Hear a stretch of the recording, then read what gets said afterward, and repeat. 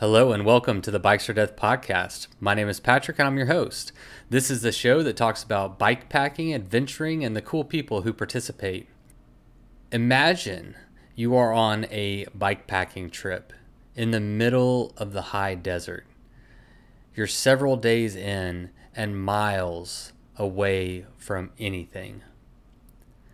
You come across in the middle of the road a 73-year-old man who appears to be dying. There's nothing around, no truck, vehicle, no backpack, just a man lying in the ground. If you've been on social media in the last week or so, you probably know the story that I'm talking about.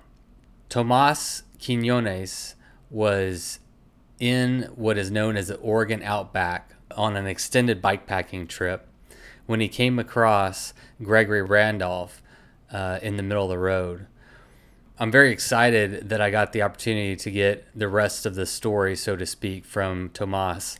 A lot of what I saw on the internet was focused on the elderly man and the circumstances that surrounded how he got to where he was, why he was there, but very little information about Tomas. And of course, as a bike packer, I wanted to hear the whole story about his trip and him as a cyclist and what really happened in those first moments and beyond. You know, he really gets into the nitty gritty of that situation, and I think it's important. I think it's important that this type of information gets out there because it's not that you want to find yourself in that situation, but if you do, you can learn a lot from what Tomas did, because what he did saved that man's life. Okay, and before we get to that interview, I want everyone to know that this show is 100% listener supported. Through several different ways you can support the show. If you're interested in that, I'm not going to bore you with the details right now. Stick around after the interview and I'll tell you all the wonderful ways that you can support this show. And those supporters are extremely valuable and super appreciated. For now, if you're listening to this show, the only thing I ask is that you go on to iTunes and leave a 5-star review. It's hugely impactful in helping other people find this show. I really love the idea about bikepacking becoming more well known. I'd love to help grow the sport and introduce people to this wonderful way of experiencing this world that we live in. And your 5-star review on Amazon helps make that happen. All right, that's it. If you want to know more about how you can support the show, stick around after. Otherwise, here's the show.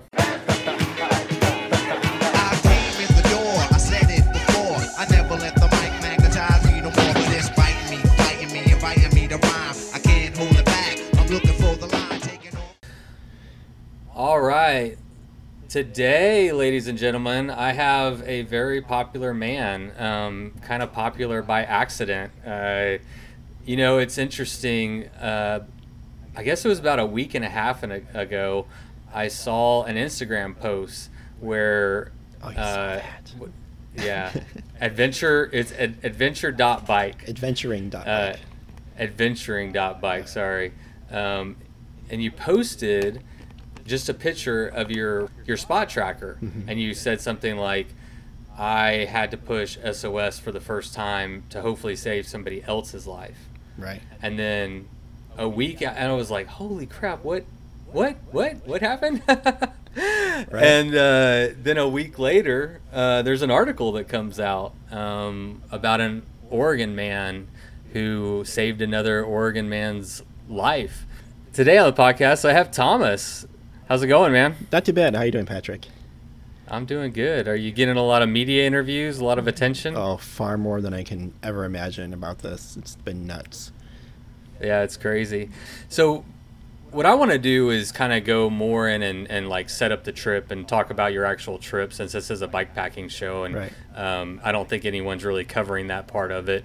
But before we get to that, everyone knows probably by now that you work with Ride with GPS, which is a really neat gig, I think. Yeah, it's been great. What do you do there? You know, when I first started, I was a customer service guy, just answering emails and customer complaints all day long and trying to fix their problems. then quickly transitioned over to rewriting and recording training material for them. And then for the past 3 years now, been more like quality assurance, like testing the mobile apps and the website. And then sometime last year, it kind of became my official position. Like, I'm the QA guy. But now I'm kind of getting more of a programming quality assurance engineer role. So I'm going to write my own tests, and I work closely with our mobile developers to like make sure the app is as flawless as possible before it goes out. Oh, nice. So, yeah. So whenever you're doing like quality assurance, are you having to go out and test the product? I am. Like on. I Yeah. am. Okay. Yeah, Cool. Yeah. Cool. Like a lot of times, like, we'll make a change to navigation or something, and got to pop on my bike, go outside, rain or shine, go put on a mile or two and make sure everything works okay. And that's often how I find a lot of bugs. It's like in the field. And Right. so yeah, like when I do bike packing trips or, just like an overnighter somewhere on my touring bike, I always have to use like an alpha version of the app that, isn't in public yet, and test new features, or just find existing bugs and file them when I get back home. Do your friends try to like sneak peeks at your Ride with GPS program that you're running whenever you go out on rides? Sometimes. There's been a few instances where I- I've had some like really cool new features long Yeah. before they came out. Like we recently did an update where the app has like a whole new look. I've had that update since like January, February.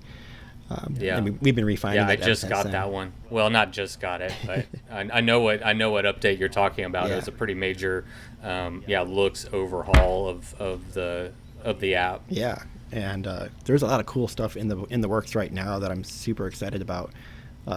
Namely, gosh, I'm not even sure when we're going to release it. Probably in the next 3 to 4 weeks. There's going to be a mobile route planner, which is huge. Right. Because normally you would have to go to the website, plan your Yep. route, and then it would sync to your iPhone or Android, or you could download it to your Garmin. But now the idea is plan a route on your phone and save it, download it, for offline use, and then go on a trip somewhere.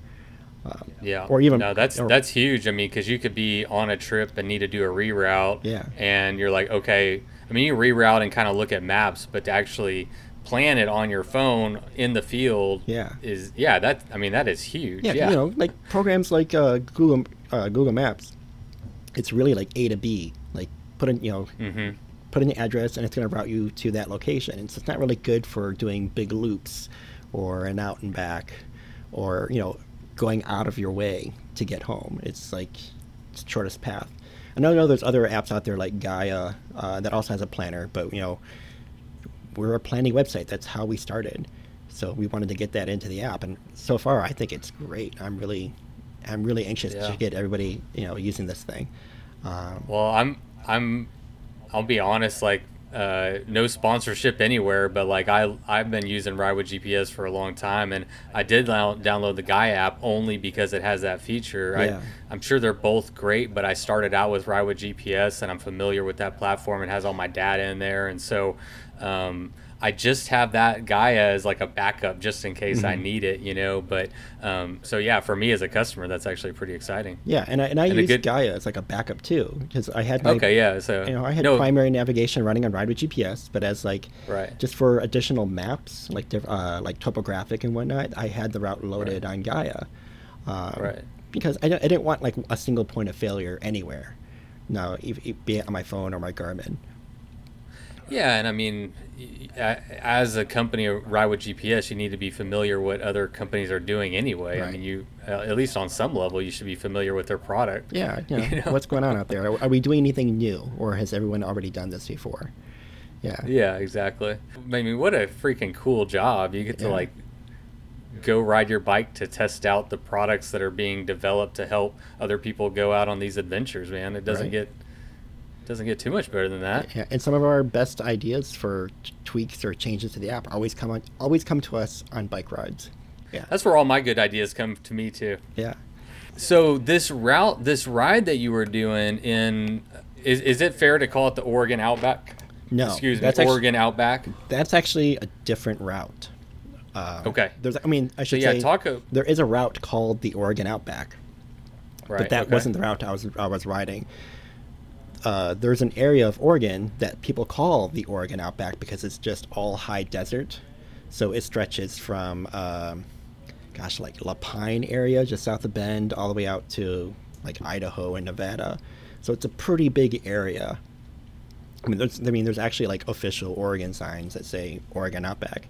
The area I was in was more just high desert, more mountains, and I think it's still technically Oregon Outback, but the route was called the Oregon Big Country. That was developed by Gabe Tiller at Limberlost. He's one of our ambassadors that puts together some just epic routes. I've done a few of his routes so far. Each one of them always leaves me super sore. And like hoping that somebody doesn't get killed, as they're kind of rough. You're in backcountry. Oh, wow. There's sometimes the road is not even a road. It's just a track line on your GPS that you have to follow, and you got to wayfind a little bit. But they're always fun, always just gorgeous, and always make me feel good as like a bike packer that I did something pretty epic. But this particular route, the Oregon's Big Country, I'd done a little bit of it 2 years ago, so I had a little bit familiarity with the area. So I'm like, oh, that's going to be awesome. It goes around Steens Mountain. It goes to Alvord Desert. It's just gorgeous, quiet, sunny, and just nobody out there, But yeah, I've known about this route for, I think, 3 years. And I think is when they posted it back in 2016, maybe longer. So it's been on my bucket list for a long time. And this summer, the stars just kind of aligned, and I had the time and the resources to do it. So yeah, I was curious about that. I mean, I was really interested to know, like, how often do you get to take a trip like this? I mean, I thought with Ride with GPS that maybe you were doing these on a weekly basis or monthly basis or whatever. Yeah. So it sounds like it's more like trips around the block or whatever for some of that testing. But so yeah, I mean, how often do you get to do a big trip like this? And well, I do a lot of weekend trips, maybe like long weekends or just like an overnighter somewhere. We got a lot of forests around Portland, so I can go out to the Tillamook, forest. I can go down to Clackamas, go around Mount Hood.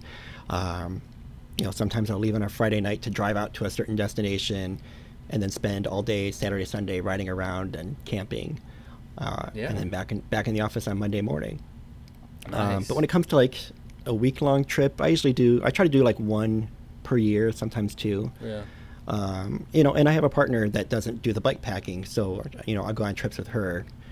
We've been to Hawaii and Alaska and some other places around the world.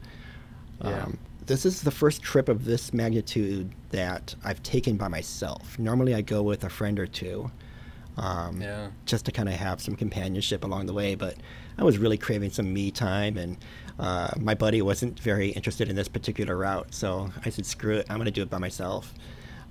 It looks gnarly. I was just looking up the stats. It's like 357 miles, rated 9 out of 10, double black, and recommended 8 days. So 8 days for 357 miles. I mean, that's got to be some pretty serious country out there. Yeah.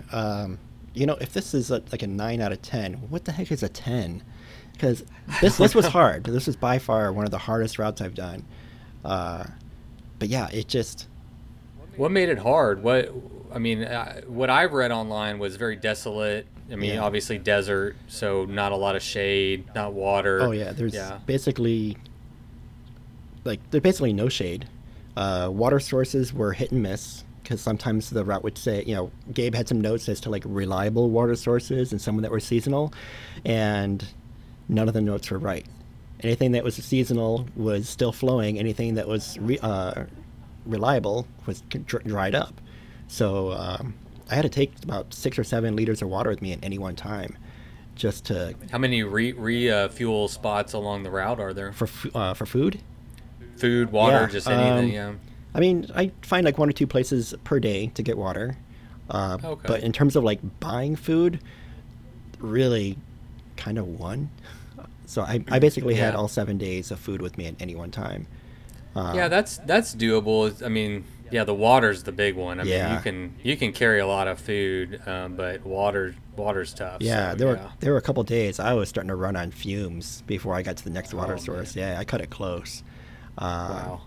Never dangerously close, but it's like, right as I get there, I'm slugging the last bit of my water. Yeah. But Yeah, when you it happens. Like, you're in the desert, so what do you expect? yeah. So, So how many days were you planning to do this trip on in? well, let's see. The route details said to budget 8, so I put. I kept telling everyone, oh, I'll finish in 8 to 10 days. Depends on how Okay. lazy I feel. If I want to just like sit around and paint or do something. Um, but man, as I started doing the route, I realized that you can't sit in your tent in the day when in the daylight because it's Mm. just too sunny and hot. So Yeah. rather than slow cook in my tent, I just kept pedaling. So I ended up doing like 50, 60 miles a day. I think my shortest day was like 29 miles, just because it was all climbing that day. Yeah. Um, but yeah, I ended up finishing in 7 days. So How was the trip going? I mean, by yourself for the first time in that rugged terrain. I mean, oh man, did it all go pretty well overall? Were you having a good trip? second day, I almost had to turn around or find a detour to go down to fields to restock. The first day, I had a pair of shoes on the back of my saddlebag, and they fell off on a descent. So I ended up having to do all 7 days in sandals. Uh, Oh. Were you on flats? Did you have flats? yeah, I have flat pedals. I don't clip it Okay, good. anymore. And I started the ride on sandals because it's like there's some paved section at the very beginning, and when I'm on gravel, I'm not too worried about rocks getting kicked up and hitting my toes. I ride in sandals all the time, but I knew Hmm. there would be parts with like goat heads or really prickly bushes close to the road. So I brought my shoes to keep my toes protected. Um, but luckily, there was hardly any prickly stuff at all. It was all really tall grass. A lot of plants that were out there were still very green, and I somehow came out of the whole thing without a single scratch on my feet. Hmm. Yeah. But the thing that really got me was on that first day is I lost, or I should say, I forgot to pick up one of my bladders that I used to fill up. So I left a 3-liter bladder somewhere around on the route, like maybe halfway through the first Oh, day, and wow. I didn't really realize it until I got to the end of the day. Like, oh crap, I can't get as much water for the next day because it's gone. Um, that's why I was going to go down to fields is go buy some plastic water bottles to use along the way to replace that 3-liter. But thankfully, at the Albert Hot Springs, they have a small, not even really a general store. They just have a few snacks and some bottles of water and Hmm. beer and stuff that you can buy. So I bought a 1-gallon bottle of water that I then topped off my steel bottles, filled up my 2-liter bladder that I had as like my dirty water. So the steel, were those 32 or 64 ounce? 40. So I had two 40-ounce Oh, bottles. 40. Yeah, so it's Okay. just over Yeah, a liter sure. apiece. Yeah. Then I had a 2-liter platypus bladder. And then for about 2 or 3 days, I just had a half full 1-gallon bottle of water hanging off my handlebars. I had Oh, an extra man. strap for something, and I just like jerry-rigged it to hang off my bars, so it was bouncing around and sloshing around. But thankfully, because I was able to get that bottle, I was able to like push on and not have to do a 40-mile detour down to the only store in the entire area. I mean, literally along the route, there was no place for me to get bottles of water or anything. The Wow. only other place that was actually en route was the town of Denayo on the border of Nevada. I stopped there for a couple hours to get lunch. They had some, I think, Fiji water bottles that I bought and stuffed in my frame bag to replace the 1-gallon bottle. Okay. Yeah. Yeah, I was wondering what you did because you couldn't. I guess you could carry that the whole way, but it wouldn't be very much fun. Yeah, at one point it was in my backpack for a little while. That got pretty heavy once you fill a gallon of water. Isn't that like Oh I don't know, yeah. 6 or 8 pounds or something like that? Yeah, I was thinking the neighborhood of 6 pounds. Yeah. Yeah, so getting that in your back, it's pretty heavy. Yeah, for sure. Man, so what day did you find Mr. Randolph? For anyone who doesn't know, you well, why don't you tell them? So you were riding along, and Yeah, so what happened? um, I'm on day 6 of 7, and this is just high desert, nothing but sagebrush for miles on end, rocky terrain, sandy roads. At this point, it had been 48 hours since the last time I was able to like send a text or make a phone call. Just no cell phone signal. The last person I saw was the day before, around 5 o'clock, just driving by in a minivan. And all that morning, didn't see a single person, not a plane, nothing. Hardly even any wildlife except for maybe, some cows, but I wouldn't call them wild. And, excuse me, I had just passed, across the Nevada-Oregon border, riding north towards an old abandoned ranch. And at this point, I'm about 6 miles off of the highway on a BLM double-track road. So it's sandy. There's tire tracks, but they're probably a week old. There's this, and it's usually people that go to check out the abandoned ranch. And at some point, I'm riding around this road, and I see something laying in the road, and I thought it was a dead cow at first glance because, it was several hundred feet away. It's just a lump in the road, and at this point, I had also seen, I think, 3 dead cows along the route. There's a lot of cows on this route. Yeah. But as I got closer, that's when I started seeing that, like, oh, that's a guy in a t-shirt and jeans just laying in the middle of the road. What were you thinking? I was like, is this guy just passed out drunk, or, is he dead? Like, and then I saw him twitch. I'm like, okay, so he's alive, but where's his car? I didn't see a car anywhere. Or is he hiking? So I figured, well, he's got to have a backpack or something. And so as I get closer, there's nothing in the road but him. He's just laying there, across the road. I pull up and I was like, hey, buddy, you alive? You okay? You need help? And he just kind of rolls over a little bit, like in a daze, and grunts. Like, okay, well, here's some water if you need it, but I don't have a whole lot to share. And what was your immediate reaction to seeing it? Was it immediately apparent that he needed a lot of help, or within a few seconds, I realized this guy needed help. He wasn't just out there sleeping off a drunk. This guy was in trouble. No backpack. I mean, really no gear around him, no car within sight. Something happened. I don't know if this. And he's a 73-year-old man as well. Yeah, right? He's not in the prime of his life. Yeah, he's kind of a bigger guy, and in jeans. Wearing jeans in the desert. That's asking for trouble. But yeah, gray hair. I didn't know his age at the time. He just kind of a bigger guy with gray hair. So I figured, he doesn't look like much of a backpacker to me. But there's no gear anywhere except for he had a baseball cap that he rolled over on the ground and some broken sunglasses. So I can start looking around for a vehicle. I see something off in the distance that I thought would look like a moving vehicle. It was kicking up dust, as vehicles do.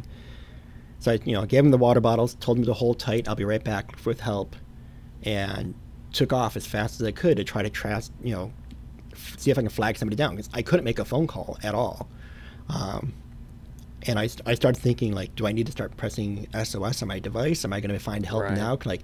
If we can get a vehicle, let's just jump in and get him to a hospital or something.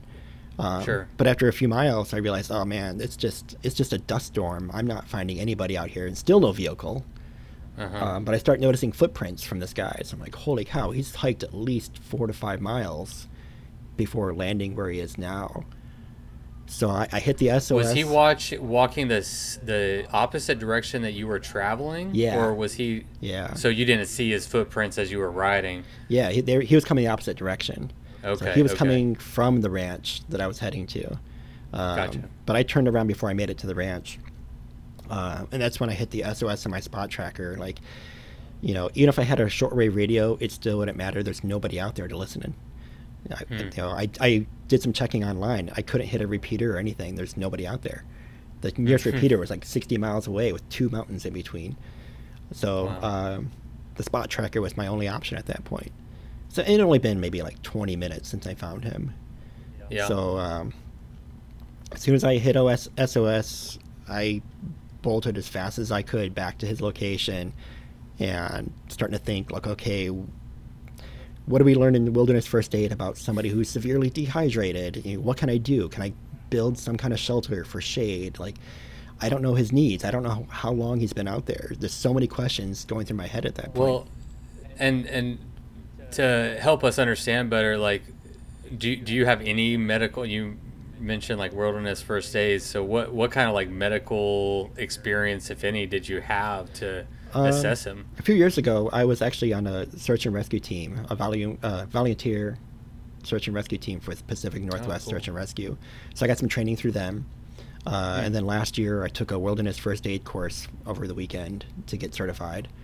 Oh yeah. So we covered a lot of basic stuff like how to wrap up broken bones with your sleeping pad and really basic stuff.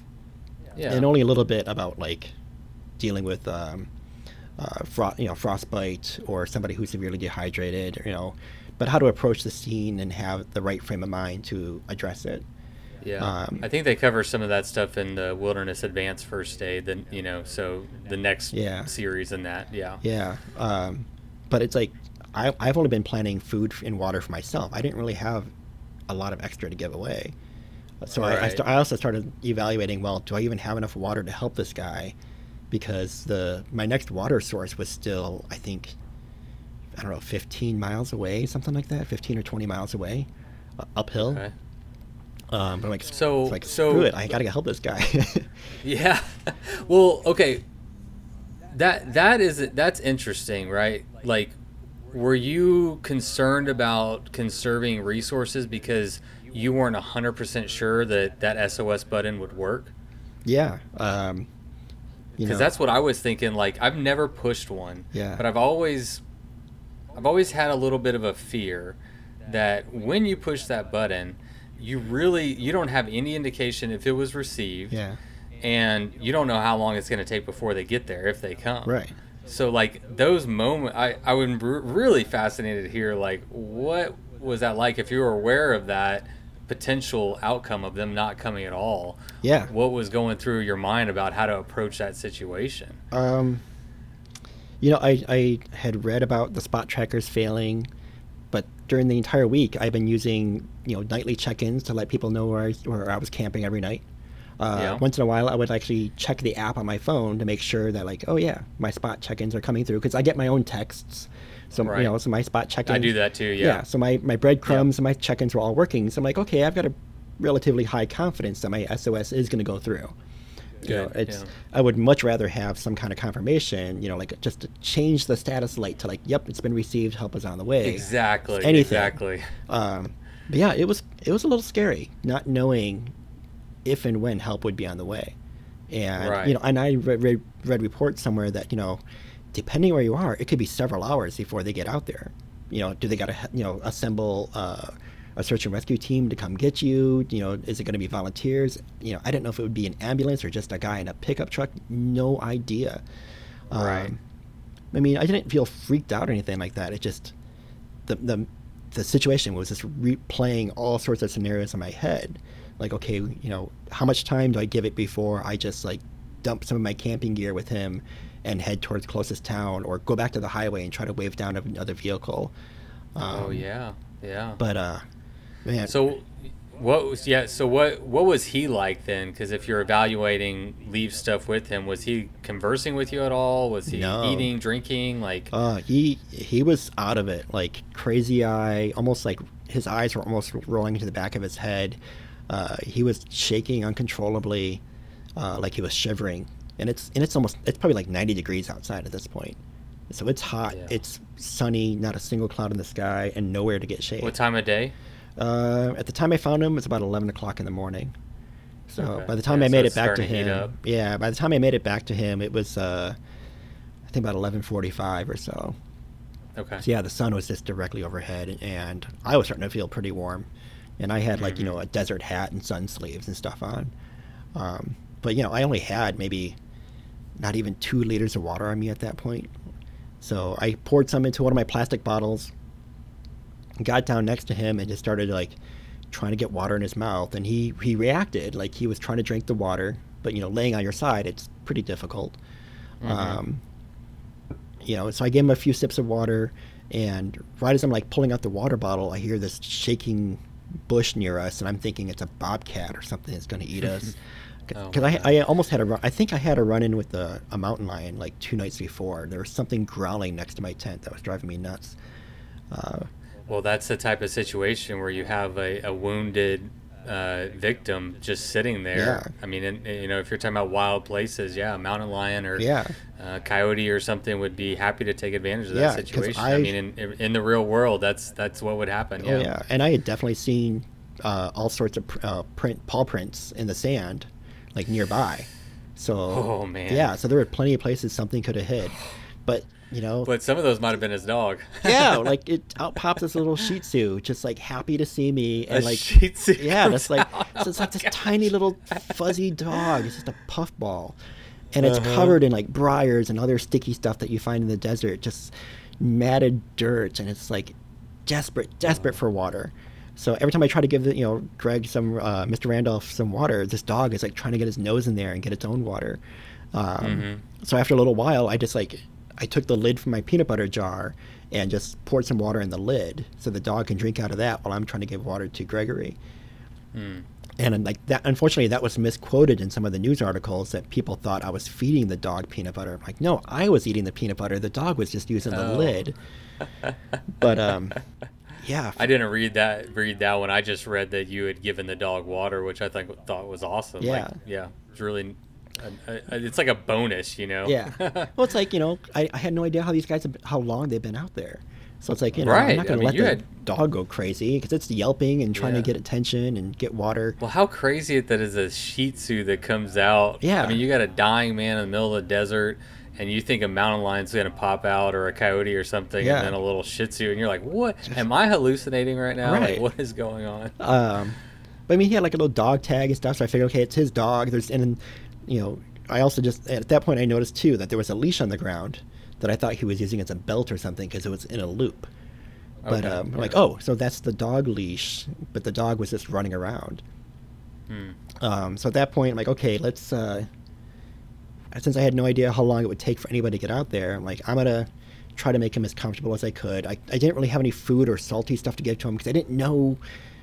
I didn't know like if he was diabetic or anything or was like allergic to anything. Like I didn't want to start feeding him sugary stuff. I just had a lot of snacks. Yeah.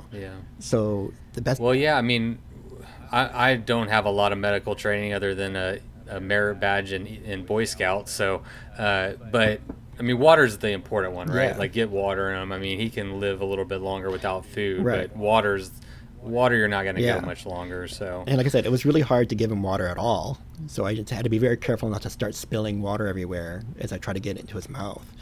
yeah.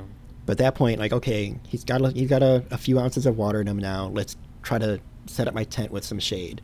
And it's just a one-person tent, one pole. There's a little bit of a breeze, so it's really hard to get this thing set up, and the ground is really hard. So my stakes are bending as I'm trying to get it set up. I eventually get the tent set up after like 15 minutes of just struggling, trying to like keep the dog at bay, working with the wind, and I'm trying to be mindful of where he is on the ground and not like step on him or have the tent flop on him or anything like that. Because normally I'm by myself, I don't care where the tent goes. But being with the sun overhead, it didn't really create much shade because there's no shadow. Right. So the best, It's not casting anything. yeah. So I couldn't really get him to like roll into the tent. And I knew I didn't want him in the tent either. It'd be too hot. But at least I wanted to Yeah. get him towards the tent to get him what little shade it gave. I pulled the part of the rainfly out a little bit to give his head some shade, and he seemed to like that. He kind of like nodded his head a bit and like kind of scooted under the shadow a bit more. So I was like trying to keep the tent stabilized, trying to figure out exactly how much water I had. I started looking at my maps to figure out like where help would be coming from. I think the closest town would have been Lakeview, which was like 60 miles away. So I figured, oh man, that's going to be at least a couple hours before somebody gets out here. Right. And during this whole time, I'm trying to talk to him to let him know that I'm like still there. I'm doing what I can. I can't give him too much water at one time. It's got to like let it kind of seep in, little by little. Right. And at that point, it's like, well, there's not much more I can do. I started thinking, well, can I set up more shade with like my rain jacket and the clothesline that I have? Like, I don't have a lot of gear that I can do something like this. Yeah, I mean you're in the desert, so you probably didn't carry a lot of extra clothes. I mean, you just Yeah. it's hot and Yeah. you don't need a lot of clothes. So. Yeah, so and the extra clothes I do have are warm layers, which I really don't want on him. Yeah. And there were no trees to like set up a clothesline and just like create a lean-to or anything like that. So I had to use the one tent pole.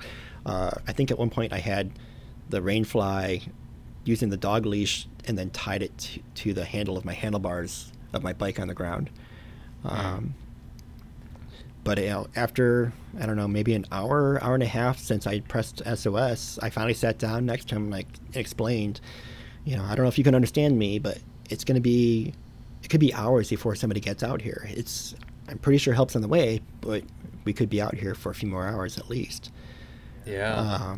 And, maybe another couple minutes after that, I start seeing something in the distance moving. It's like, oh, there's dust getting kicked up. Something's coming. And, a couple minutes later, I start seeing flashing lights. And it's like, oh, that's got to be a cop car or an ambulance or something. And at that point, it's like, oh, I should take like some photos to like document the scene because no one's gonna fucking believe me this just happened. So I just like whipped up my phone really quick, slapped, try to be mindful of where he was. I didn't want to show his face, trying to protect him a little bit because if he dies, I don't want photos of a dead guy on my phone. Right. And I don't want people thinking I'm going crazy for social media. I'm like, if something happens, I want to be able to show the sheriff like, here's what I did, here's what the situation looked like. Yeah. Because initially I didn't plan on sharing any of these photos at all. Yeah. But then... Have you got any backlash from sharing them? 99% of the people have been completely awesome and supportive and have given me no grief whatsoever. It's only when I go to certain sites and look at the extensive comments that once in a while there's some jackhole who clearly has not read the article commenting about like, why did this guy have a tent? There's no way a bicycle could have held that much gear. Because, there's like the one picture has like my jackets and stuff strewn about and my tent set up. And it looks like a big tent, but it packs down to nothing. It's an ultralight tent. But I snap a few quick photos. One of the crazy things I didn't even mention before that kind of weirded me out was as I'm trying to get this guy cooled down, I see this pillowcase on the ground. I'm like, oh, I can like put some water on that pillowcase or maybe use it for shade or something. But I go to pick it up and it feels like there's a heavy rock in it. It's like, why is he carrying a rock? So I open up the bag, the pillowcase, and there's a pistol. Oh, it's just got a pistol in it. Pistol. Just like a 9mm semi-automatic. So I'm like, oh, okay. So now that to me, that just makes the story stranger because I have no idea what he's doing out there alone with nothing and just a pistol and his dog. Is he hunting? Is he stranded somewhere? Like, knowing the backstory, I'm thinking, okay, he didn't.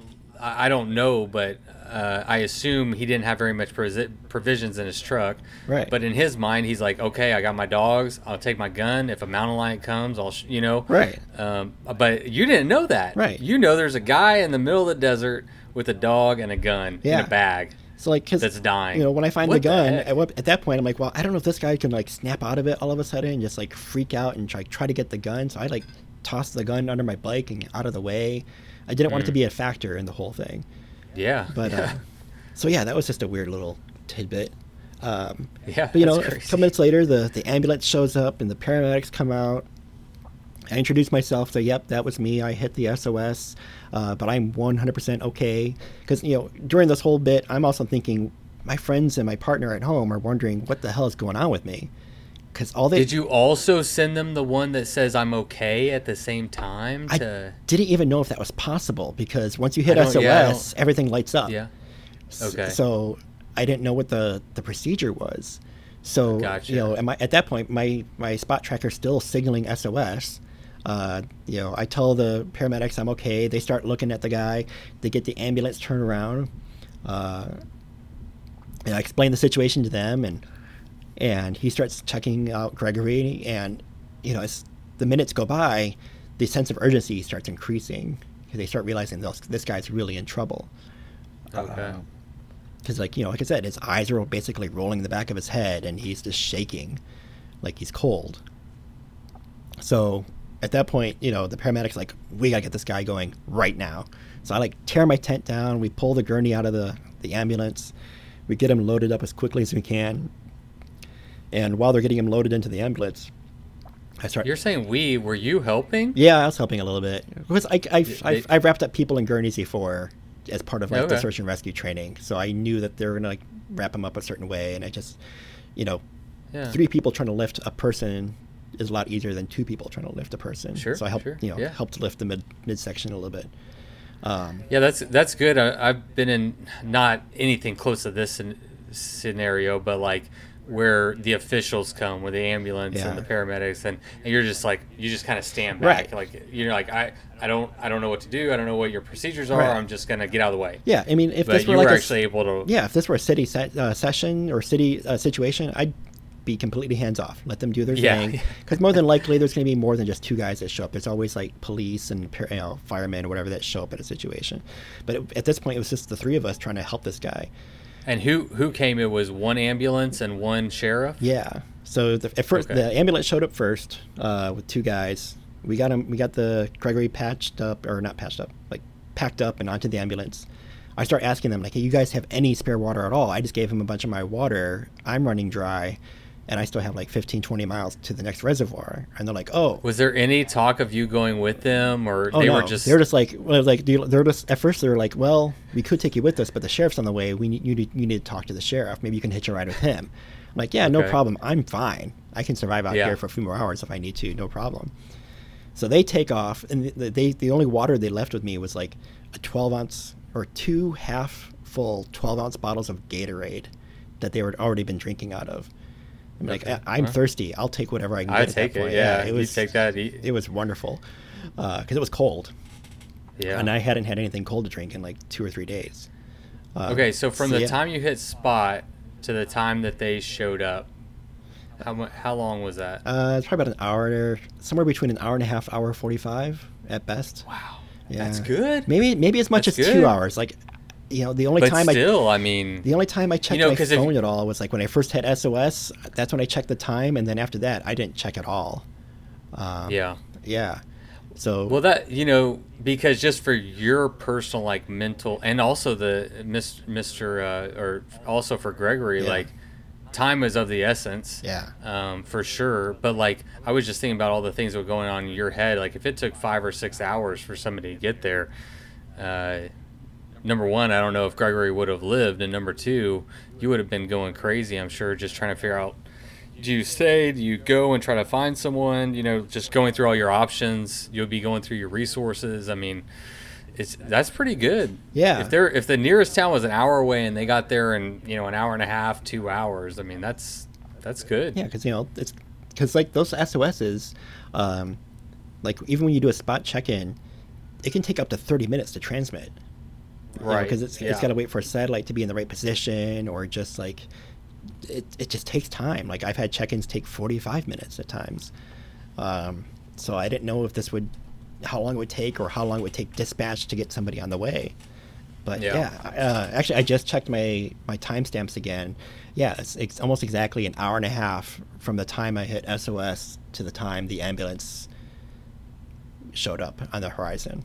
So yeah, that's pretty good. Well, yeah, I think that's worth noting because I know you mentioned that you've read some stuff about how the SOS didn't work, and it wasn't too long ago there was a few articles like floating around of people saying that their SOS didn't work, and I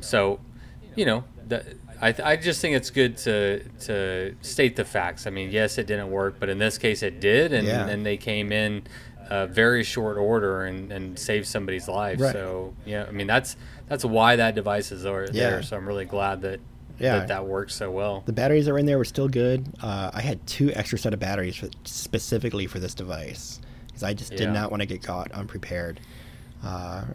Being part of the search and rescue team for a while, luckily the rescues I went on were pretty simple. Like somebody hurt an ankle or fell down a ravine. It was okay. They just need somebody to help them walk out.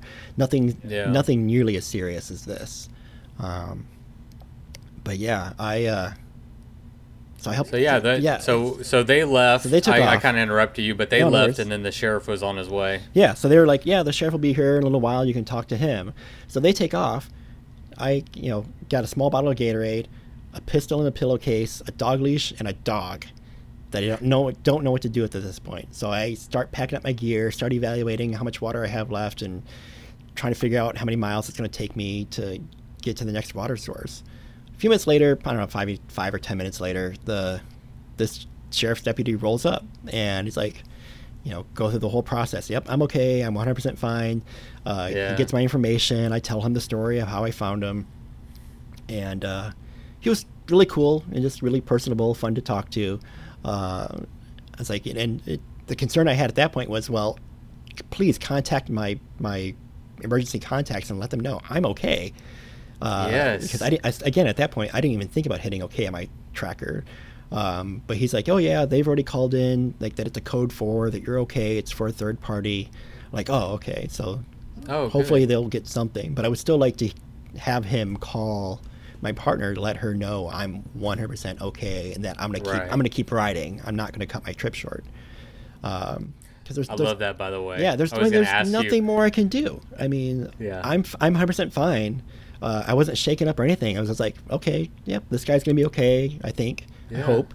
There's, even if he wasn't going to be okay, there's literally nothing more I can do. So I decided. Dude, So I'm like, well, your conscience is clean. You were in the right place at the right time, and you did everything that you could. And from what I can tell, I mean, you kept very level-headed. You thought it through, and you made good decisions, which is, which saved his life. Yeah. So. Yeah, your conscience is good, my friend. Yeah, so you finished your bikepacking trip. I did. But yeah, I talked to the sheriff, and gave him my contact information, and then he's like, okay, well, he took the pistol and the dog. At first, he thought the dog was mine. He's like, I was wondering why you're out here on a bike with a dog. That's kind of weird. I'm like, yeah, no way. I would not want to take a pet out there. It's hot. There's no water. No, not a chance. So we chat for a few minutes, and then he's like, okay, I'm going to go up to the ranch, see if I can find a vehicle. So he takes off. I'm like, crap, I forgot to ask him for water. Oh, no. Yeah. So, I finished packing up my stuff, and I start heading north, to get back on route. And again, I see his footprints coming from the north, and I check my GPS. I'm like, okay, let's make a mental note how long I can see his footprints. And I went 4 full miles before his footprints just kind of disappeared. So I don't know if he was off road or just, cow traffic or whatever, wiped out his footprints, whatever. Yeah.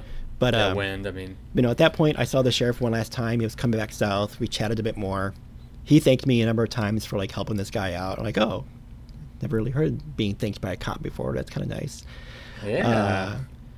Get you some of that. Yeah, so it's like, okay, so we got a good repertoire going. He gave me his card to let him know later on that I was okay at the end of my bike ride, or if I have any questions, actually, he wanted me to let him know if I found the vehicle along the route. Oh yeah. Because I'm going to be on BLM roads the entire day.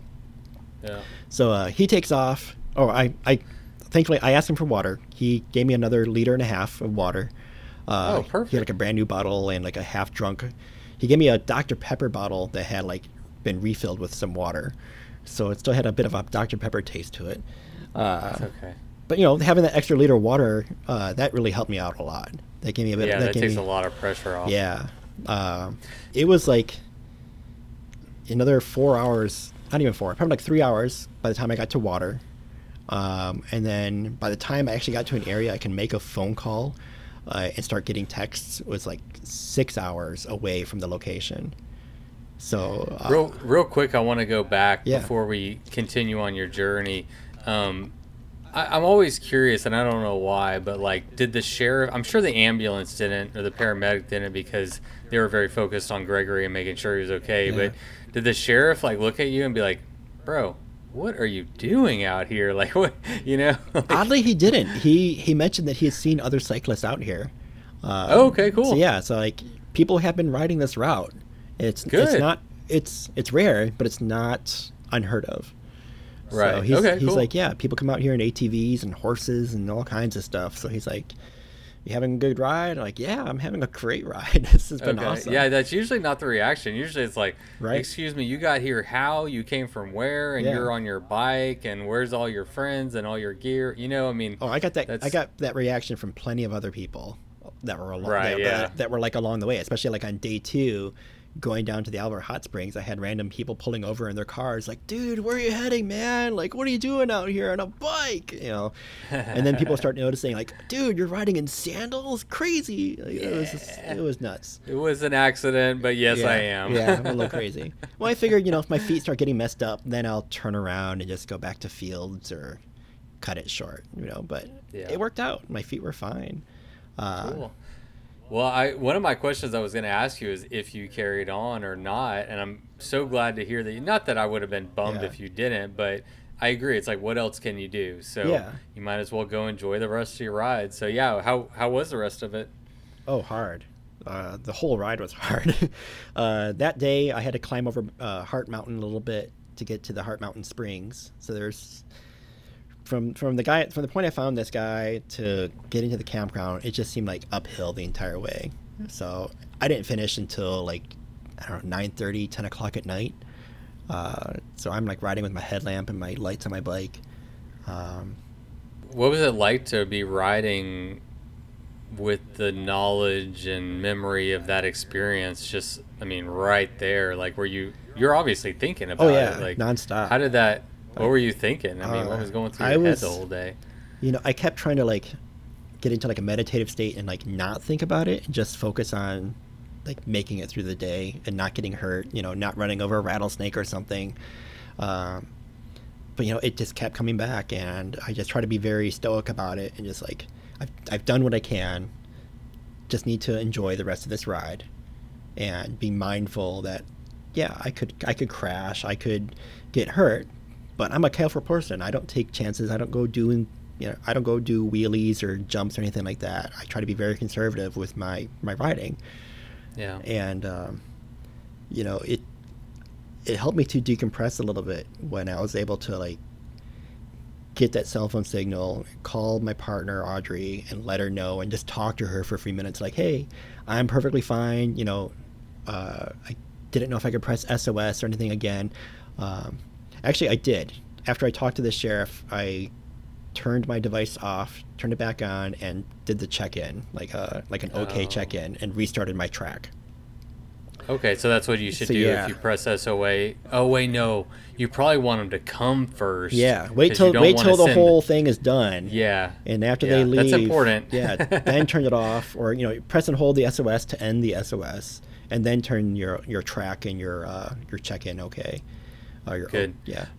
That's really good information. I mean, I hope that I was going to say I hope no one finds themselves in the same position you were in, but Yeah. on the other hand, I'm thinking I hope that somebody does, in that if it's a matter of life or death, I choose that. I hope that Right. people are out there in the wilderness are prepared and have the knowledge to Yeah. be able to help somebody the way you did. So, I mean, that's a little piece of information that might Yeah. help somebody one day. In every single interview I've given about this, or email, or social media post, I try to just iterate the fact that if you're a bike packer like me and going out doing these things, whether you're alone or with friends, you or somebody in the group should have at least one of these devices, like a personal locator meter, can be it a spot tracker, a Garmin InReach, or I think there's several other similar devices out there that I'm unaware of, but I've heard some names.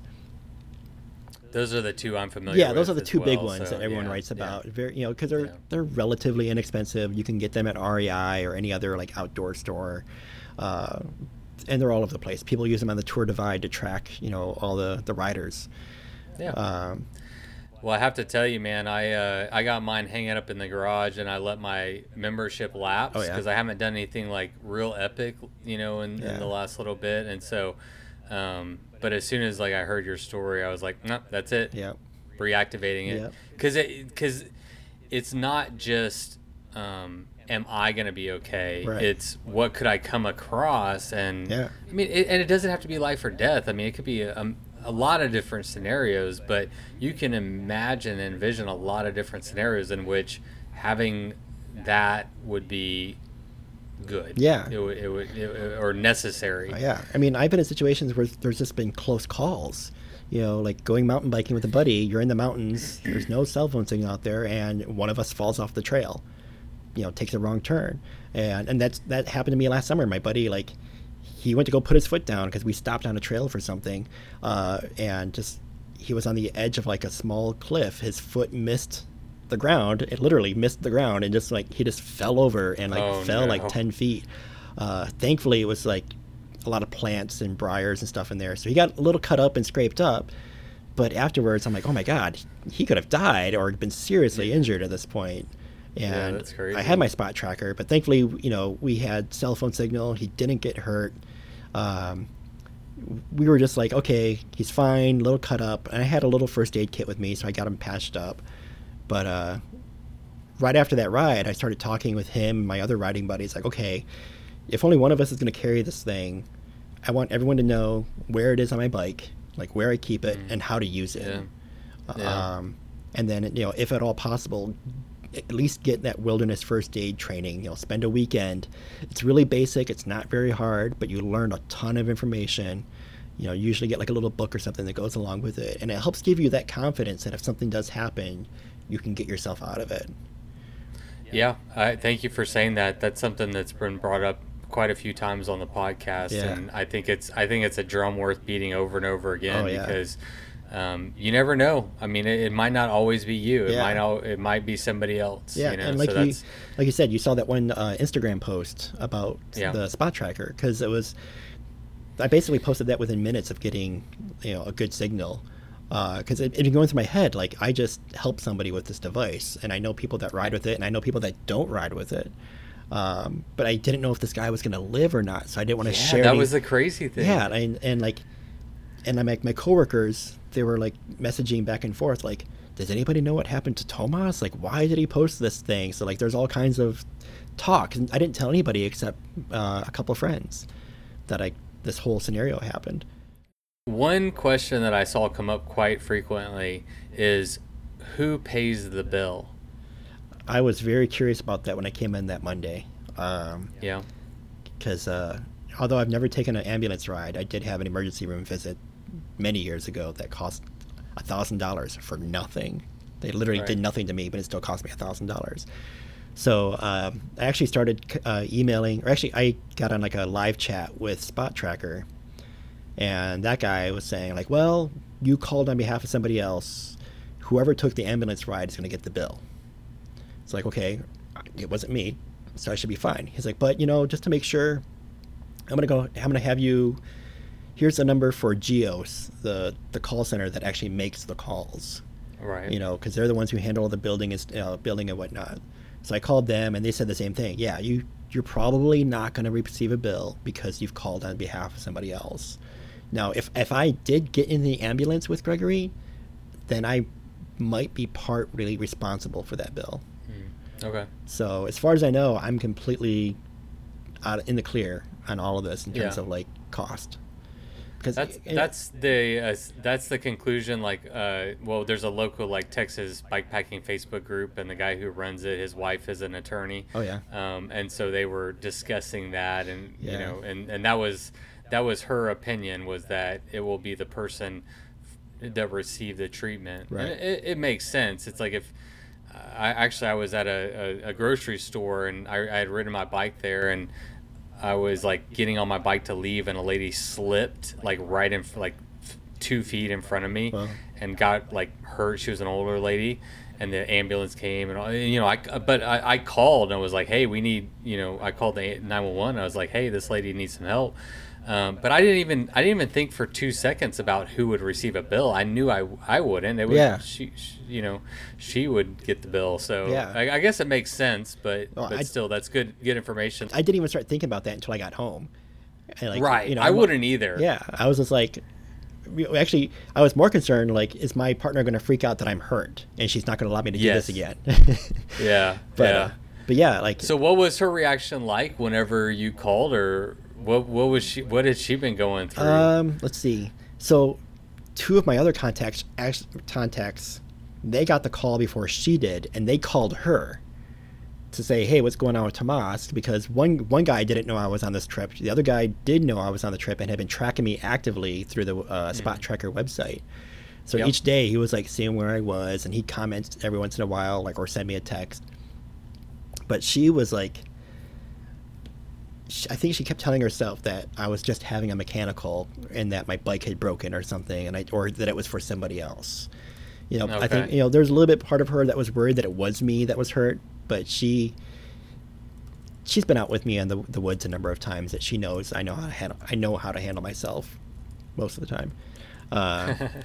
But So she was just trying to stay optimistic, Yeah, and but- just think but, you know, positive thoughts. once that code 4 went through to say it was for a third party, all they did, the call center just called her up and said it was a code 4, it's for a third party, and then they hung up.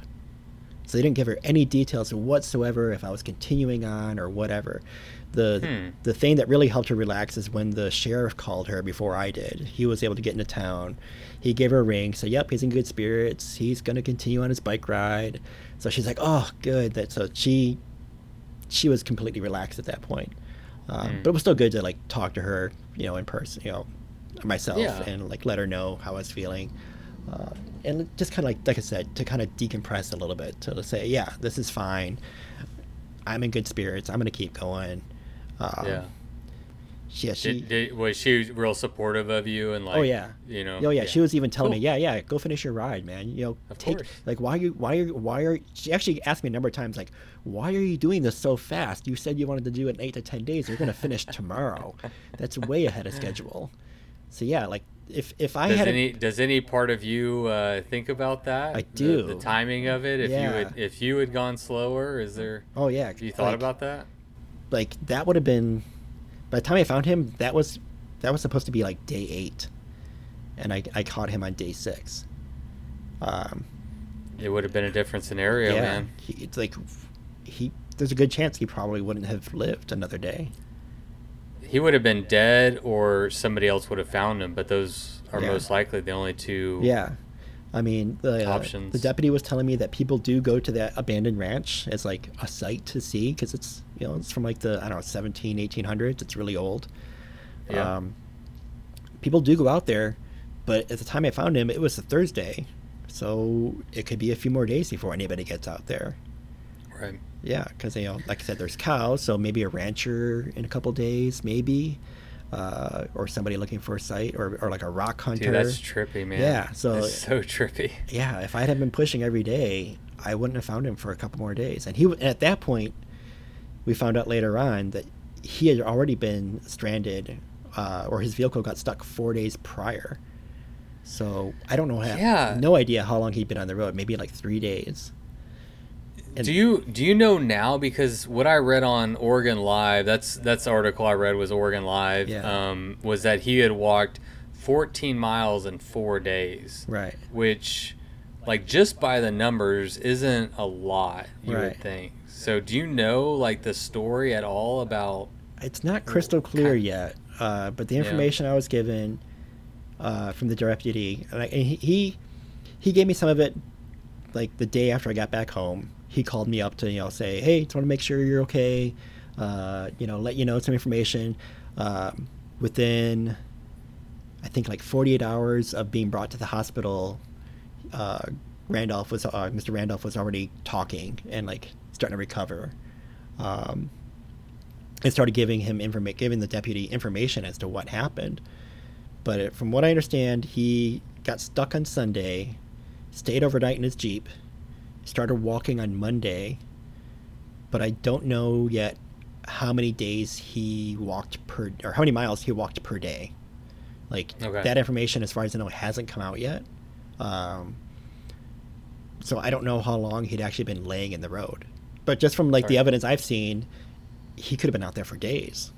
Like, there's like In that spot? in that one spot, yeah, because like it looked like he'd been rolling around for quite a Oh while. my.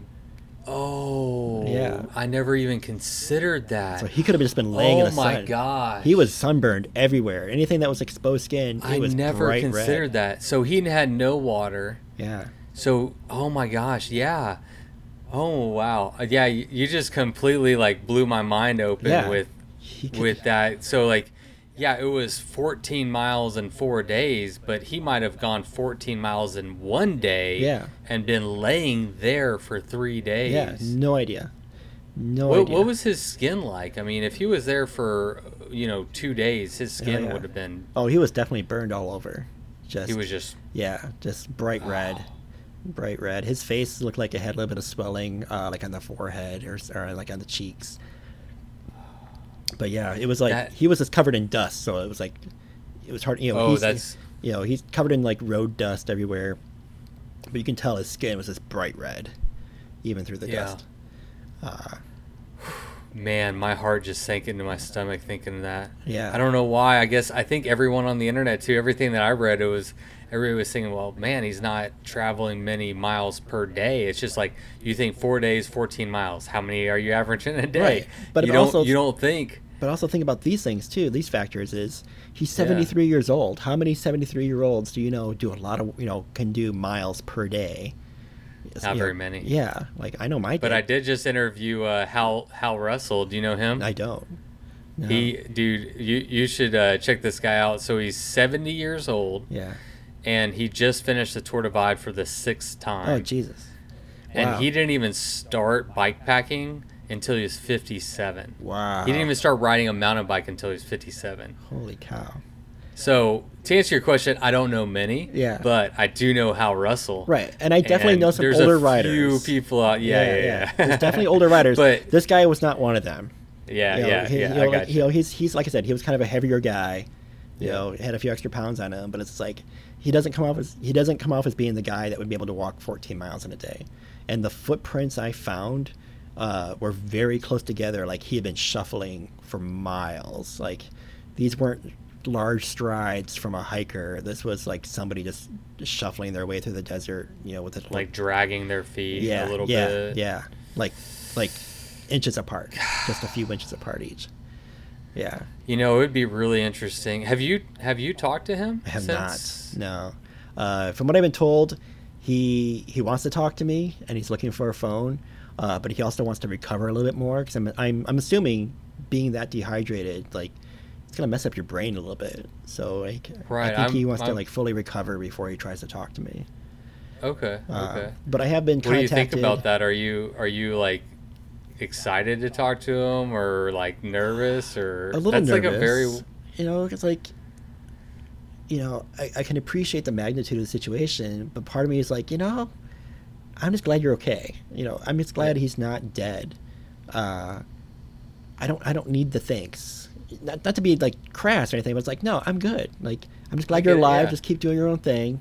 Yeah. Because how do you thank somebody for saving your life? What do you say?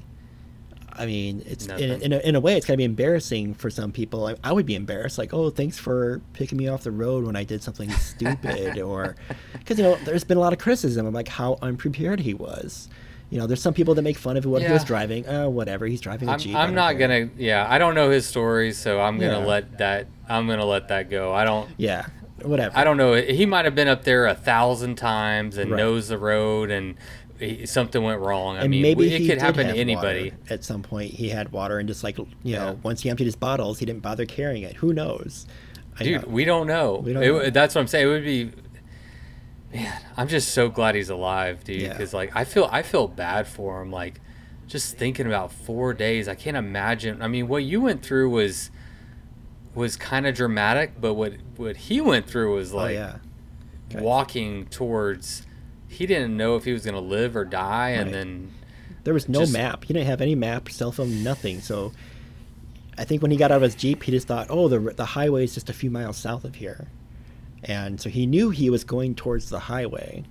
he was walking Yeah, towards. he was going okay. towards a highway, but it was still 6 more miles to the highway.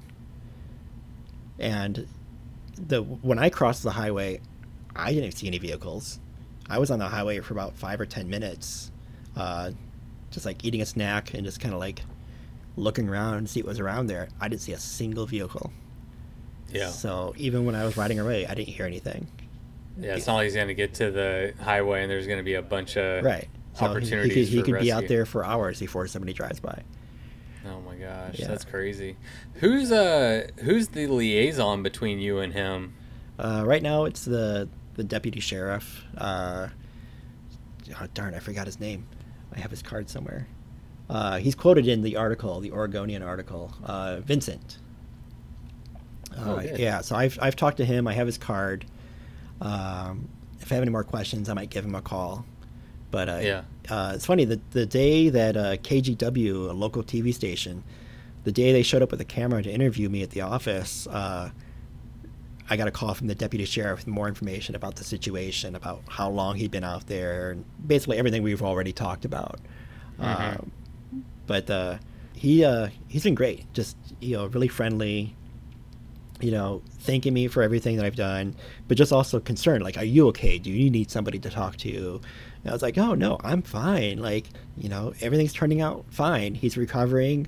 I feel fine. If anything, I might have to talk to a therapist about all the media attention this has garnered. 'Cause, even though I blog and I put stuff on social media, I'm very much a person to myself. That's why I went into the wilderness the way I did. Like, Exactly, I liked having that alone time, and I wanted to just have some peace and quiet. And then all of a sudden, I get home, this Oregonian story runs, and in one day, I had like, just my phone was ringing off the hook, and I'm getting emails and messages from all over the world. It just spread like wildfire. From media, from who? Who's reaching out to you? Gosh, the day this all happened, it started with the Oregonian. They called me first.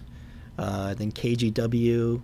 The next day, it was CBC out in Canada. Was it Canadian Broadcasting Company, I think it's called, from Toronto. They called me up. Okay. They did like a phone interview for their radio show, What's Happening, I think was the name of it. And then I came into the office on Sunday just to do some personal work on my bike, because we got a little, like a work stand and stuff here for bicycles. And I got a call from Audrey saying, hey, somebody from Channel 12 is trying to find you.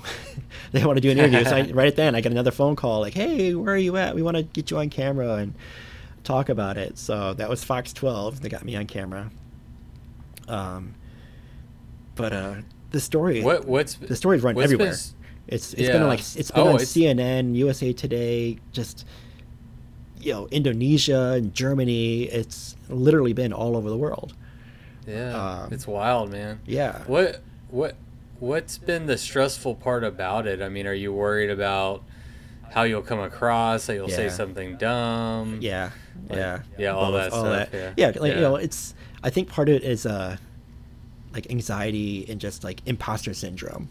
Because all these people in articles are like, oh, he's a hero. He did this miraculous thing. I'm like, this was sheer luck. Total astronomical sheer luck that it was. But you also handled it the right way in that situation. Right, and I'm realizing that now. It's like, okay, I did make the right call. There's there's not much I could have done any better. Maybe hit the spot tracker. So. Maybe hit the spot tracker a few minutes earlier. Maybe had a bit more water on me, but that's splitting hairs. That's all hindsight, right? Yeah. Like, you were in the situation, you didn't know what you came across.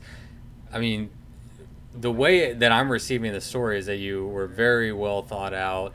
Yeah. You made good decisions. You weren't emotional. Right. And freaking out. I mean, you did everything right. Yeah. So, yeah. I mean, you should feel good about it. It's more than just right place and right time. Yeah. It is right place, right time. Yeah. But then it's like, okay, you did the right thing in that scenario. Right. So, I mean, that guy owes you his life, period. Oh, yeah. How's that? Is that weird? I mean, that's weird to me. That's gotta, yeah. That's so weird to me, because there's a life right now that exists that wouldn't if it wasn't because of you. Right. Like, I mean, well, the thing is, though, I think it's being called the hero part that bugs me, because working with the sheriff's department and the search and rescue teams, they go out there all the time, constantly, and find people in similar situations or worse. People who've broken legs or been in car accidents or whatever, or kidnappings, or just getting lost because they went mushroom hunting. These rescue teams, they go out there, they go through countless hours of training and use their personal equipment to go find these people. So like to me, they are the heroes, of these types of situations. I'm just this bystander that came by and like hit SOS. Yeah. So the way I look at it, I totally sympathize with what you're saying, and you want to distance yourself from the word hero. yeah, I picture a hero as somebody who runs into a burning building and Right. saves a kid, and like you rode your bike and stumbled upon something. Yeah.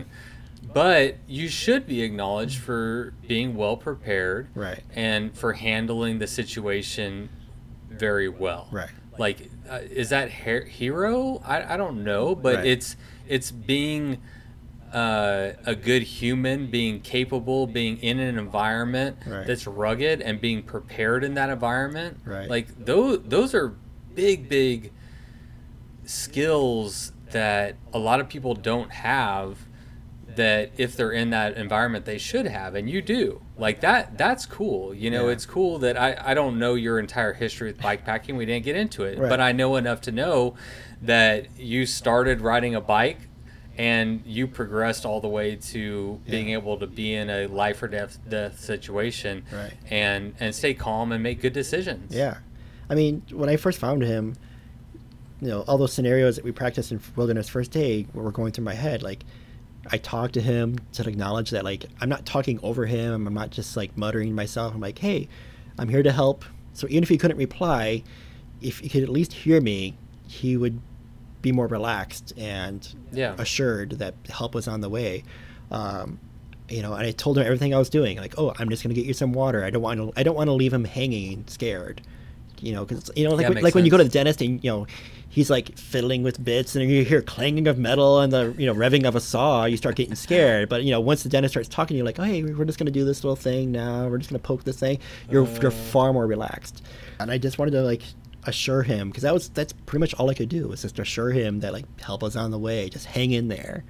Yeah. And but I did like pat him down a little bit to like check if there's any injuries, because I didn't know if he had been hit by a car or something. Like, what if somebody just stranded him out there and he'd been hit by something? Or if there was a ridge nearby, well, maybe he climbed up the ridge trying to get a better view of the area and just like fell over onto the road. I don't know. Yeah. So I like patted him down, checking for any like broken bones or bleeding or bruising. And while I was doing that, I also like checked for ID so I can get a name, because he wasn't talking whatsoever, just grunts and like grunts of pain. So I didn't know his name until the deputy told me when I got home. Because there's no ID. He had no ID or anything on him. So I just like kept telling him like, hey buddy, just hang in there. You're going to be good to go. But I was just trying to like follow that procedure of like evaluate your situation, talk to the subject, and try to gather as much information as possible so that when the first responders do arrive, you can give them a quick rundown of what you found so far. Yeah. Because he wasn't having problems breathing, or his pulse seemed okay. I didn't take I didn't take his pulse or monitor his breathing. I just wanted to make sure he was still conscious and that his heart he was still breathing. Yeah. I mean, the focus should be water and a little bit of shade, whatever you can provide. I mean, those are probably the two biggest things you could do for him, other than calling the cavalry. Right. Yeah. Yeah. So it's like, I just figured like it's like being back in the city. You see a car accident, you're going to call 911, and even if the only thing you do is pull them out, you've helped them somewhere or another. And to me, I just wanted to be a good person. Like, hey, if I was in trouble, I would want somebody to do the right thing and not just pass me over. Yeah. Well, I think that's the cool part, is you got a pretty good karma bank going there, I feel like. A little bit. Yeah. I've had a couple companies. Not to say you want to risk it and find out how good your karma is, but Yeah, it's been I've had some really good feedback from people. So I like you said, I do feel like I did the right thing in terms of like not just calling SOS, but like getting the water and the shade. From my perspective, I'm elated for a lot of reasons. One, that the man lived, right? And then your story that it was a bike packer that was out there, Yeah. is really neat. You know, I hope it brings a little bit of good exposure to bike packing out in public lands, and Yeah. you know, I mean, Well, that's the funny part. It's like most news outlets just call me a mountain biker. It's not until you get to the right. cycling sites that say bike packer so and so found this guy. Like, I'm fine with that. I just Well, yeah, and like a lot of what I read was all talking about Gregory for the most part. I mean, Right. they mentioned you a little bit, Right. but I mean, it's like all of a sudden there's a guy on a bike, and Right. you know, like there's no backstory. So yeah, I don't think they I make it definitely very. wanted to get I don't think they make it very clear that cyclists normally aren't out there. right. You know, it's not like riding through the city and all of a sudden our bike comes by. Yeah, you expect bikes in the city, but out in the Yeah. middle of the freaking desert. Yeah, like I didn't see a single bike out there. I saw some tire tracks on my first day, but that's it. No other tire tracks, no other bikes. Yeah. Well, that's why I wanted to talk to you, man. I wanted to get the rest of the story that, you know, the people that do bike pack will Yeah. be more interested in and can connect to that side of the story more. Yeah. So I'm curious, after this experience, next time you go out into, you know, to do another week-long trip, Yeah. are you going to do anything differently? Um, Is there anything that you wish you make had? make or- sure I don't lose any more equipment. Yeah, Well, yeah. get those water bladders secured and kind of do like a self check every time I stop for water. Like, oh, did I pick up everything? Did I forget anything? Make sure I take another pair. If I do the thing with the shoes again, to make sure they're fully secured and not going to fall off. But no, for the most part, there's not much I would change. You know, I've got my system kind of dialed in. I might get a spot tracker that has the two-way communication, so I can actually like text my friends and my partner that I'm okay. Yeah, that is because it is. I've seen it that is an one came option. out not too long ago. Yeah, Yeah, yeah. Do you know how much that one is? I haven't really looked. The one from Spot is like $250, and then I think it's like another $200 a year for their service. Yeah, it's not terrible. It's not terrible. That's what it's funny after this. After I was telling my wife that you and I were going to be talking, Yeah, I told her I was like, I'm re-upping our membership yeah, to Spot, and she's like, how much is it? And I couldn't remember exactly how much it was, but I was like, it's like borderline. It's like a decent chunk every month, Right. but it's not so much that you shouldn't be paying it. right. You know what I'm saying? It's like Right. it's like, you know, if it's $200 a year, Yeah, but it could save your life for somebody else's, right. pay the damn $200 a Right. year. Like, And you know, especially for people like us that, you know, I try to go out at least once a month somewhere. You know, I try to Yeah. get on the bike, even if it's just for an overnighter. You know, I Sure, try to get in absolutely. the forest, go for a camping trip overnight, come back the next day. those But are so they're- important, man. You know, and if it's not on a bike, you know, I go birding with my partner, and we're going into areas like Larch Mountain or Mount Hood that, you know, even if we're in a car, we don't have cell phone signal. We still want that ability to make that call, because what if we're hiking and go off trail or something falls on us or whatever? There's so many reasons why we need this in areas we just don't have cell. Yeah. Um, Preach. Absolutely, man. Yeah. Well, dude, I'll let you go. I know that you've had a ton of media interest, Yeah. and I certainly respect that. Hopefully this interview wasn't too stressful. No, this was but I really do appreciate it, man. I wanted to be able to share Sure. the rest of the story from a bike packer's perspective, and I know a lot of that was missing, so I appreciate you taking the time Yeah. to talk to me and share that part of the story. It was really neat to hear it. Thank you. You're very welcome. Thanks for having me. Anytime. This has been really great. I don't really get a chance to talk much bike packing outside my, a few buddies I ride with. So, yeah, like I like geeking out about gear and trying new things. I'm the guy in the office who's always getting a new bike or trying out some new bike packing gear or whatever. Cool. Um, That's kind of why I got on Instagram. Even I mean that's like how all this started. Was I just got on Instagram? I created an account only for bike packing that like all of my other friends don't care about. Right. They're not interested. It's only the bike nerds that I can reach out to and or be like, yeah, this is awesome. And it kind of grew into a podcast, but it all started with just that desire to connect with other bike nerds and well, that's why connect with those experiences. That's why I started adventuring.bike was on my regular Instagram account with my name. I was posting drawings and just like random stuff, and then like when I go on a bike trip, I post bike photos, but then I go back to drawings of dogs and cartoons. So I didn't really have like a good consistent stream of content. And I had a number of people contact me saying, "Hey, I really like your your bike trips. It always inspires me to go on my own trips." So I'm like, "Oh, I'll just start a bikey Instagram, and then all my drawings can go on one Instagram, and then bike packing stuff or bike trips can go on the other one." And yeah, like the feedback on my Instagram has been amazing. Just people. Tell everyone your Instagram again, so if they want to follow along with what you got going on. So my biking Instagram and blog is adventuring.bike. Oh, yeah, that's cool. Bike. Yeah. Adventuring, yeah, because now you can do the .com. It's not .com, it's .bike. Correct.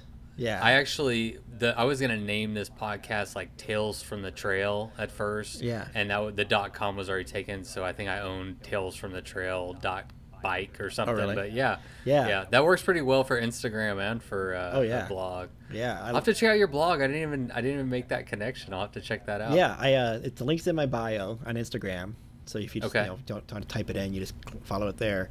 But I blogged about each day of that ride. Because normally if I go on a ride, I just put all in one blog post and just kind of like skim through some stuff. But because so much happened in terms of like wildlife encounters and the situation and just like the whole epicness of this trip, I decided to just do a day-by-day blow. And it also has like a link to my recordings, so you can see where I went each day or how many feet I climbed. Used like a little embed. And then I try to put the photos for that day on the blog. But then if you just want to see the photos, you can go to my Flickr stream and find all my photos there. But cool. That's all linked on the blog. Awesome. That's really neat. I'm glad. I know a lot of people are going to be going to check that out. I will for sure. Yeah. Get the nitty gritty. And at some point, I think I might start doing, just between trips and to keep me active on the blog, I might start doing like gear reviews or something, like talking about the gear that I take. I'll probably start with the Spot Tracker. I get so many questions about the Spot Tracker that I think I want to do like a comprehensive post that talks about the pros and the cons and the costs of one of these devices, and then that'll get me to research what my alternatives are. I know like Garmin InReach is another really popular one, but that one has I'd like to know. Yeah, and that one I think has a higher cost up front, but it has more features. Like because you can do two-way communication on those. I don't know. Anyways. Yeah, that's interesting. I was curious. I would assume that your social media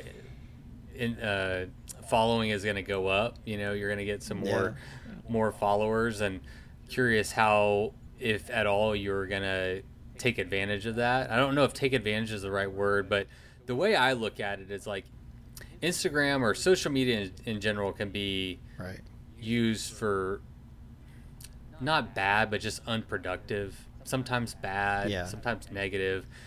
The way I look at it is like, okay, if I have your attention, everybody's screaming for your attention, right? Everywhere you go, they want your attention. My thing is like, okay, if I have your attention, then I'm gonna put something positive. I'm gonna put something good, worthwhile in your feed, And so, it sounds like maybe you're thinking along those same lines. It's like, okay, well, if people are interested, then I'm gonna put good information out there, and I'm gonna, because I just want to put information based on experience, and I mean, right now I don't make a penny from any of this. Neither do I, brother. I don't have ads. I don't have anything for sale. I don't even use affiliate links. So like if I link to a piece of gear, I just link it directly to that manufacturer, like their website. And if they want to order through Amazon or whatever, fine. They can get it through whatever channel they want. I just wanted to I want to share what like gear options are and inspire people to go do these types of adventures and not just be stuck at the computer like I am most of the day. That's what it's about. Yeah, that's exactly what it's about. And man, and that goes back to the podcast. And I love Instagram. It's a great platform to get people inspired. For me, the podcast is just another step. It's okay. I saw the picture on Instagram, but here's the whole story. It's not just a paragraph. It's this is the story of my words. And so there wasn't a lot of that out there, and I felt like there was an opportunity, to put some good information for people who are wanting to go do these types of trips and get inspired and know that they can know that, I've done everything on the podcast from like beginner bike packer to winning the Tour Divide, and the point is you got to start somewhere and you just got to work your way up. I mean, there's no magic, but you just get on your bike and you start riding it. You go a little bit further, and it's good. It's good to have people out there, and I've certainly been the benefactor of them that put out route information or cool stories on Instagram or a podcast or whatever it is. But you're just trying to fuel that stoke and get more people out there enjoying it. We gotta. Ultimately, I want to protect those public lands. People need to be out there using the public resources that we have and fighting for them. Yeah. Like, encourage anybody out there to, like, even if you only hit the trails once in a while, if you can put in even a weekend with like a local mountain biking group or some kind of like trail maintenance group, put in a few volunteer hours, like kind of pay that back. Like, every trail you've ridden has probably been built by volunteers. So, I've tried to do that a few times to get out there and like put in a couple weekends per year of just helping to build and maintain these trails that I use myself. But yeah, that's it, man. I just want to inspire people to get out there and, get some self-reliance.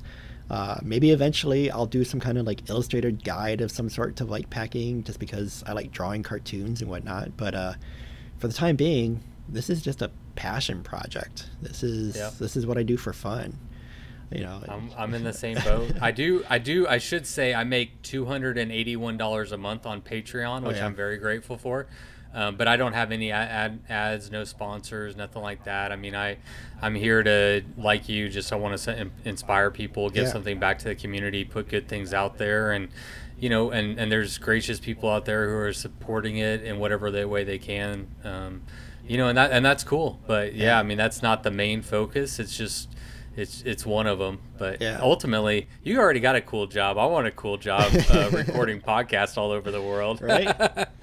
That's gonna take a lot of work. You're in a cool spot with a cool job, man. Yeah, I mean, I'm in the office, 9 to 5, Monday through Friday. But when I get out riding, I want to get out there. I want to see the world. I want to go see what's in the mountains. So, yes, sir. Well, dude, thanks again, man. Really, really, really, it is inspiring. Like, you want to get people inspired to go out there. I mean, it's weird that it's just you happening to be in the right place at the right time. Right. But it's inspirational. It really is. I mean, it got me super psyched. I mean, it's a great story. The guy lived. I mean, you saved a guy's life. Like, this is freaking cool. He lives. All right, man. Gotta run. Thank you so much. This has been a pleasure. Thank you. Thank you for taking the time. It was really awesome to hear your story. Yeah, I'd look forward to hearing it. All right. What a great interview from Tomas. I was like really interested to get his whole story, and was very impressed with how he handled the situation and how calm he stayed and literally saved that guy's life. I mean, it's so cool. I love that he was a bike packer. I know that's going to put some like good like images or good thoughts towards bike packers in the world. I mean, that story has been all over the world, not just America, but he's been getting interview requests from all over the world. So it's really gotten global attention. Which is just crazy. And I know he's like stressing out about it, so hopefully my podcast was more enjoyable and laid back and didn't cause him too much stress. But I do think it was really great information, so I appreciate him taking the time to share kind of the whole story. All right, well, it's time to get down to business. If you're really enjoying this content and you want to support the show, all of your money goes to the show right now. I've been saving up patron money and merchandise sales and Amazon affiliate, all the ways that I make money. I've been saving my pennies, and just today I bought a Zoom H6, which is the portable digital recorder that I've really been wanting. It's going to allow me to record up to 4 guests at one time, and it has its own little like mixing board on it, so I can control the volumes if somebody's talking too loud or too soft. It should really help with better content and better quality, and that was purchased with money that I made directly for my listeners. So thank you guys so much. It really is going to go just to the show, right? So the next way that the money is being spent is through buying merchandise. Right now we have stickers and patches, and I'm working on getting shirts next, and then other stuff, so trying to roll it out as fast as I can. But I'm kind of learning all this stuff on the fly and trying to manage it all. And it takes a lot of time. Speaking of time, it takes me about 35 hours to produce every single episode on average. So I was trying to do one a week, and I'd still like to get back to that, but man, it just takes so much time. I have a real job and a family, and those come first, and then I got to ride my bike first, and then whatever's left, I find myself doing podcasts late into the night. I mean, I've been going to bed at like 1, 2 o'clock every single morning. It's been getting bad, actually. I need to like get better sleep, but I don't have time. So, I know I'm playing my little violin. I absolutely love producing the show. I really get a lot of enjoyment out of it. It's something I'm passionate about, I care about, and I want to keep doing. I want to keep bringing y'all great content.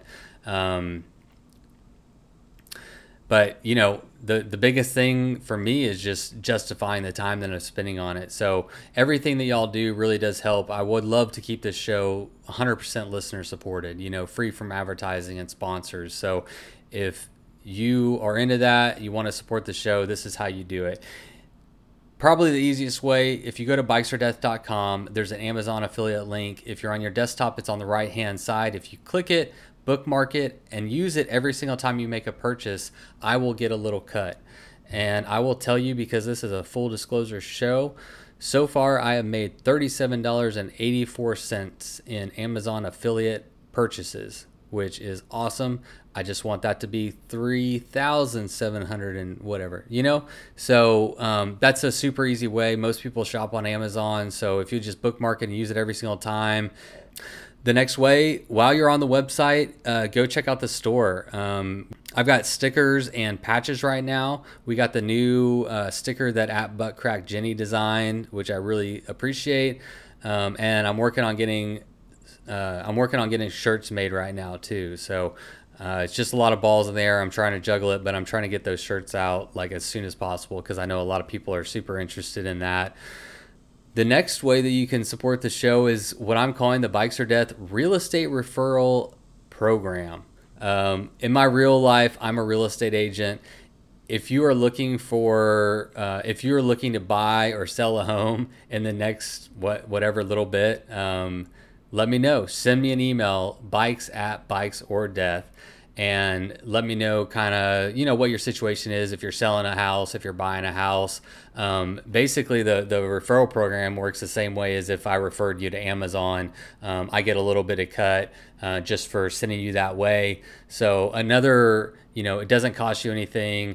It doesn't increase your like real estate fees or anything like that.